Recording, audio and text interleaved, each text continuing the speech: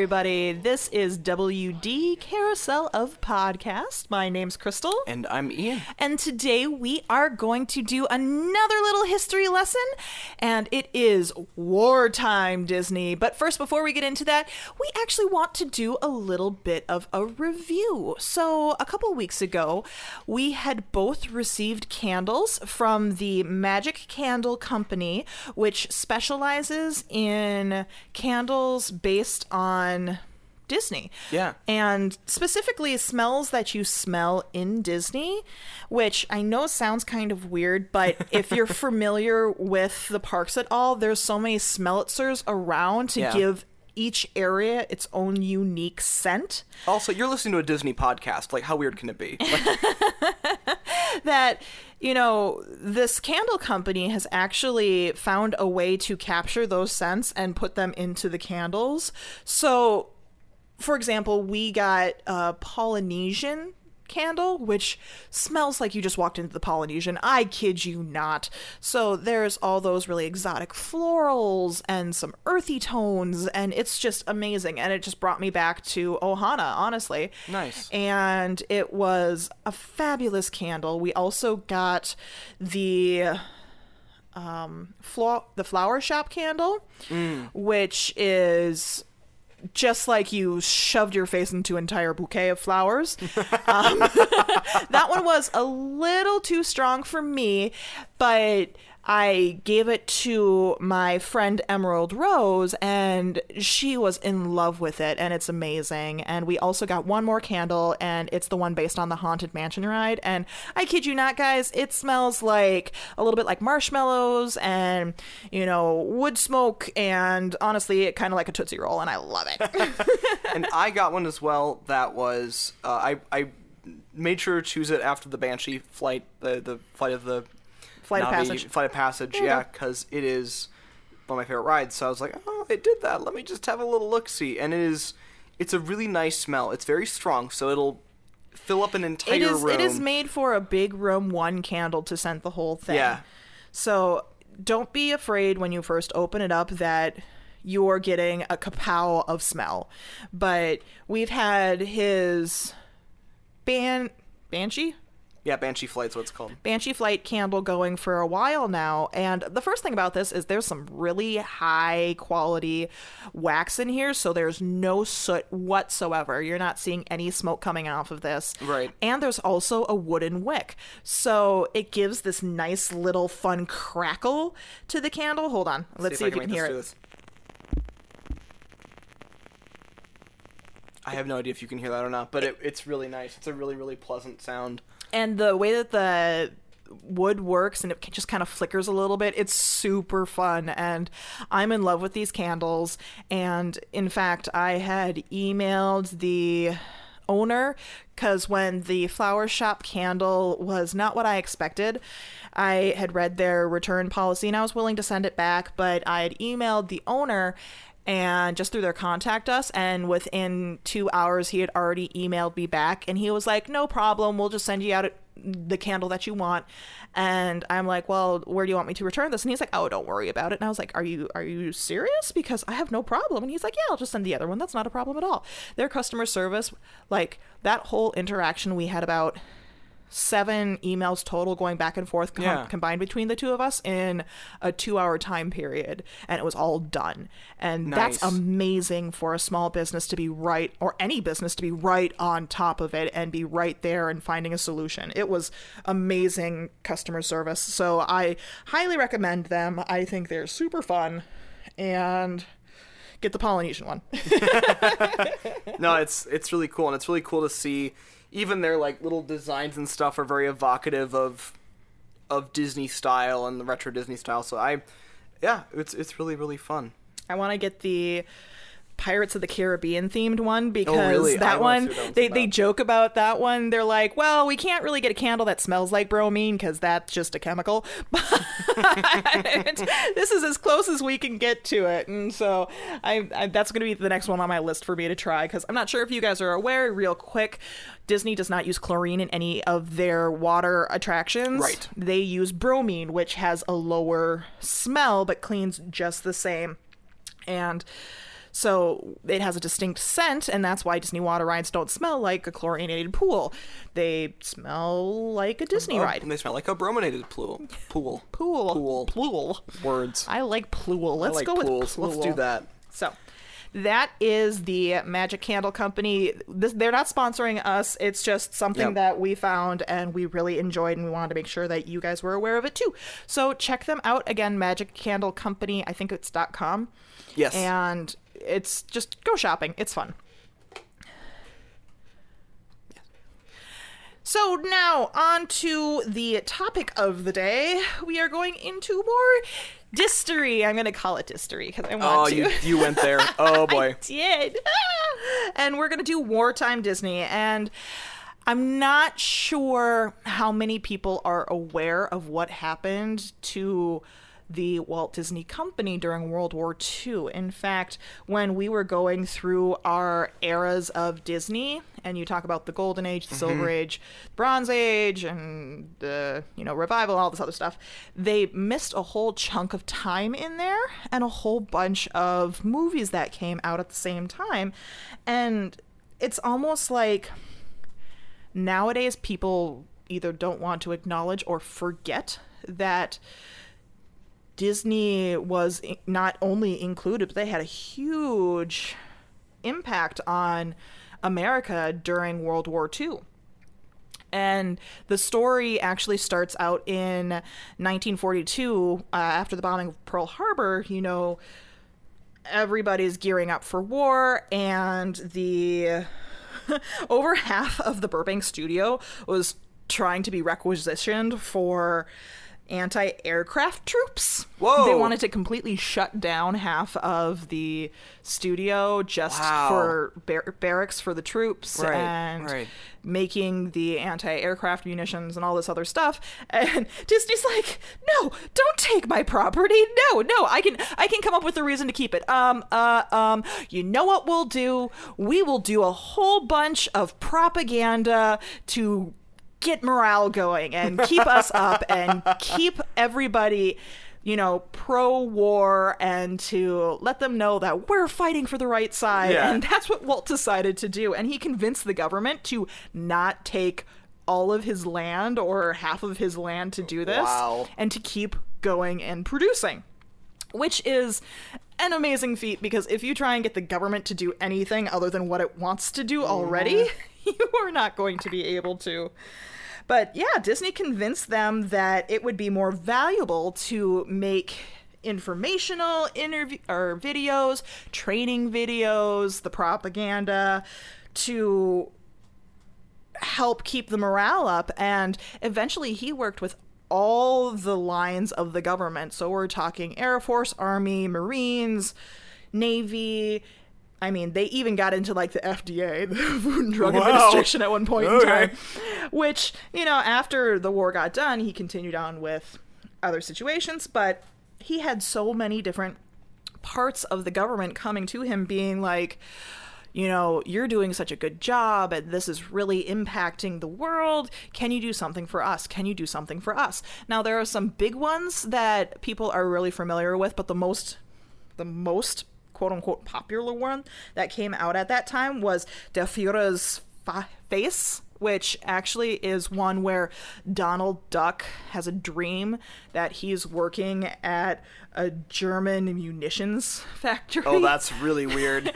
And so he is like working in Nazi Germany, and he's having all of these dreams where the Führer is just yelling at him, and they're having to it was a big turning point for everything, and that's the most popular of the propaganda videos to date that people harken back to when they talk about wartime Disney.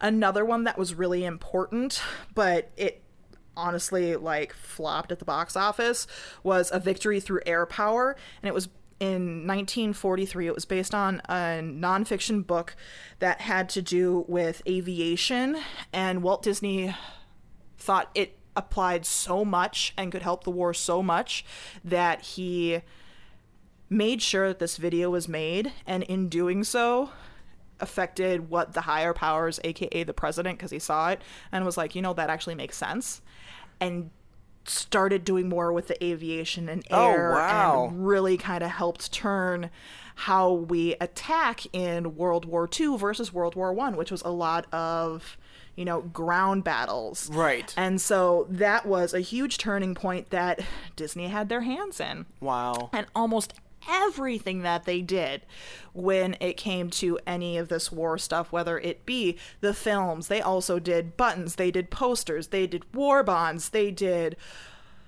magazines, they did cartoons, they did a whole bunch of different stuff, comics, and it was all done at cost too. They did not make or pocket a penny from all of this. Wow. Which is something that, when you're thinking about how big a company Disney is and how many people are working for it, for them to just do it at cost and not have any income coming in. Right. That's really perplexing. And you wonder, how did they survive for the 4 years, from 41 to 45, 46, when they stopped doing this, when they weren't making any money? Well, and I think that a lot of it was, because they had a lot of early successes. And they weren't, making no profit. They just weren't making any profit beyond what it took to cover the bills. Mm-hmm. And I think that in the end, after it was all said and done, they kind of stumbled through it with just that lack of money. But then they came through and they're like, we have this huge body of work working for the government. It was super successful. And it's just gangbusters after that. That's pretty amazing. Well, and they didn't actually get a lot of help either. Right. So, grand total, they did like 68 hours worth of continuous film. Holy crap. For all of this mixed together through all the different lines and all the different videos, whether it be the training or whatever. Right. And so that's a lot of money to put into it. But what they did is they did it in shorts. And they got rid of the feature-length films because, well, first off, 90% of the Disney studios got drafted that were doing the feature films. So it's not like they could really do that. And then with the European market being shut down, the flops that they had in the quote-unquote golden age, because they just didn't have the European market anymore to get money from, the bank stopped giving them money. The bank said, we'll let you do a couple shorts, but that's about it. We're not going to fund a feature-length film. And so that's why even the movies that came during that time that weren't propaganda-based, so let's talk about The Three Caballeros, Saludos Amigos, those were still movies, and I think Melody Time was in there too, where it was feature-length, but they did it as shorts, and they just kind of squished them all together. But what's interesting about like the Three Caballeros and the Saludos Amigos was those were actually propaganda as well, which I found really interesting, to promote goodwill to areas south of the border, so Mexico, South America, because we don't know what the Nazis were sending down there and trying to talk about the U.S. about. And Disney was just down there before all of this started. I mean, he had his mental breakdown, and so he did, that's another story. Yeah. And so he had his first vacation in forever, and they went down there and loved the culture, experienced the culture, said they wanted to come back, and then all of this happened. And so they were like, well, let's do these shorts and just show them how awesome the South American people are, and make sure that they realize that we appreciate their culture and whatever the Nazis might be trying to change their mind on. Yeah. Make sure that we're actually keeping a positive. So, I mean, all of those guys are okay, and they were perfect for the purpose that they had. Right. But those aren't movies, and these are the ones where when you go through the grand list of Disney movies, they weren't included in the eras because they're not Golden Age, they're not Silver Age. They're their own thing. They're missing. And why are they missing? Because they're shorts, and it's not something that they were able to put a lot of money towards because they didn't have it. They were doing almost everything at cost. They didn't have a lot of the same staff there, so the illustration quality went down, and they just didn't have the big audience either, so not as many people remember them. Right. But I mean, along with the films, like I said, there were so many insignias that they did, and you can find that there are over 1,300 troops that have the special insignias done by Disney artists. Oh, wow. It's specifically Hank Porter. He was the one that really did a lot of the munitions work, and it wasn't just for one character. Yeah, we're really familiar with Donald being in the Navy, but everybody was included. They used the whole character gambit. So you have Mickey, Minnie, Goofy. You even on the like war bonds, you see like Thumper, even, and Owl, and and they're wearing these little military outfits, and they're like, yeah, buy war bonds, woo.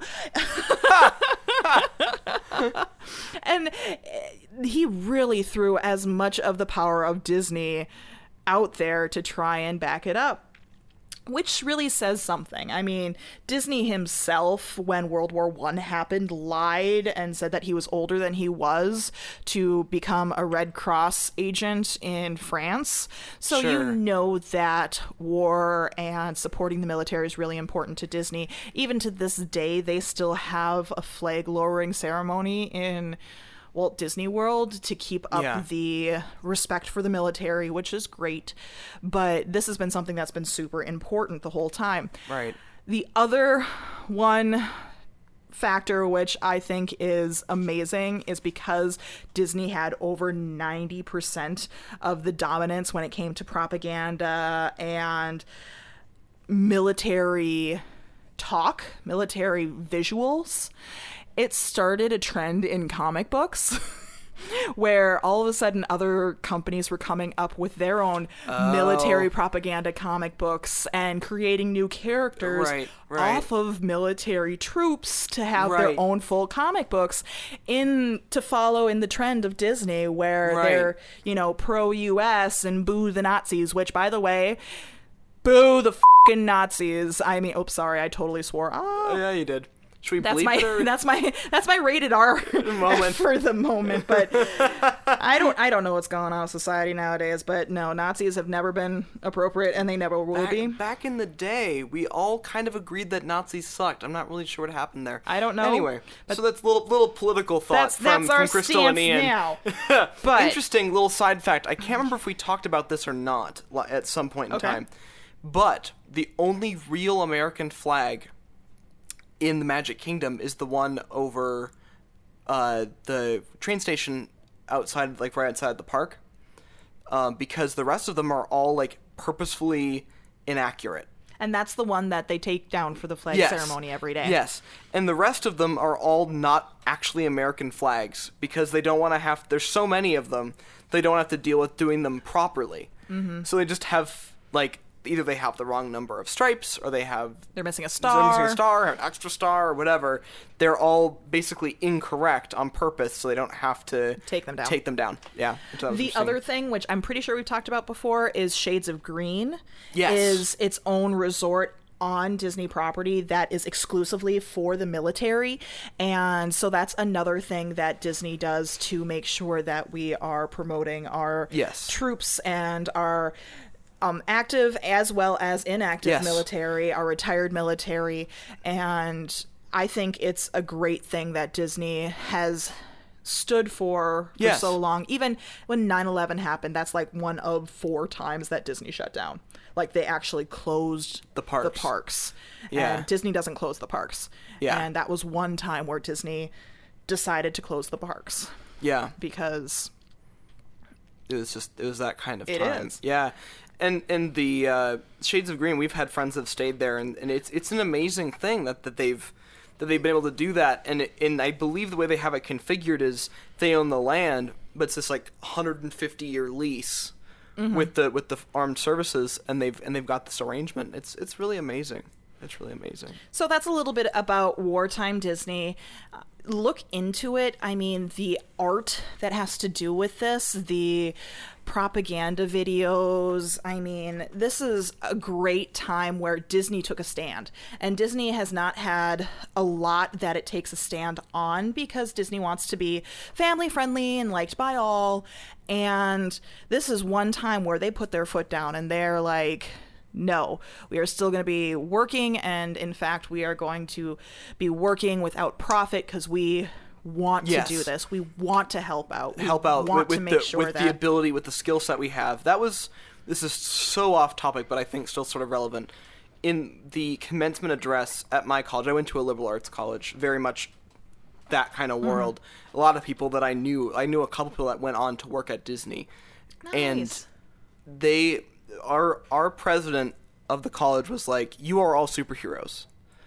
It is up to you to use what you have to change the world using your skill set. Don't try to have a skill set that you don't have and try to use it that way, but all of you have the ability to create change. And that's what Disney did. They used what they had to create the change that needed to happen. And it really changed the mindset of the people, really got them motivated, kept them focused and positive about making sure that we could get through this war and do the right thing. Yeah. Instead of being like, oh, no, that's somebody else's war. Oh, no, that's happening over there. We'll just shut down. Yeah, they got involved, but in a creative way, which I think is really admirable. And on that note, we are going to wrap it up here. This has been WD Carousel of Podcast. My name's Crystal. And I'm Ian. And I hope you have a great, big, beautiful tomorrow. There's a great, big, beautiful tomorrow. Just a dream of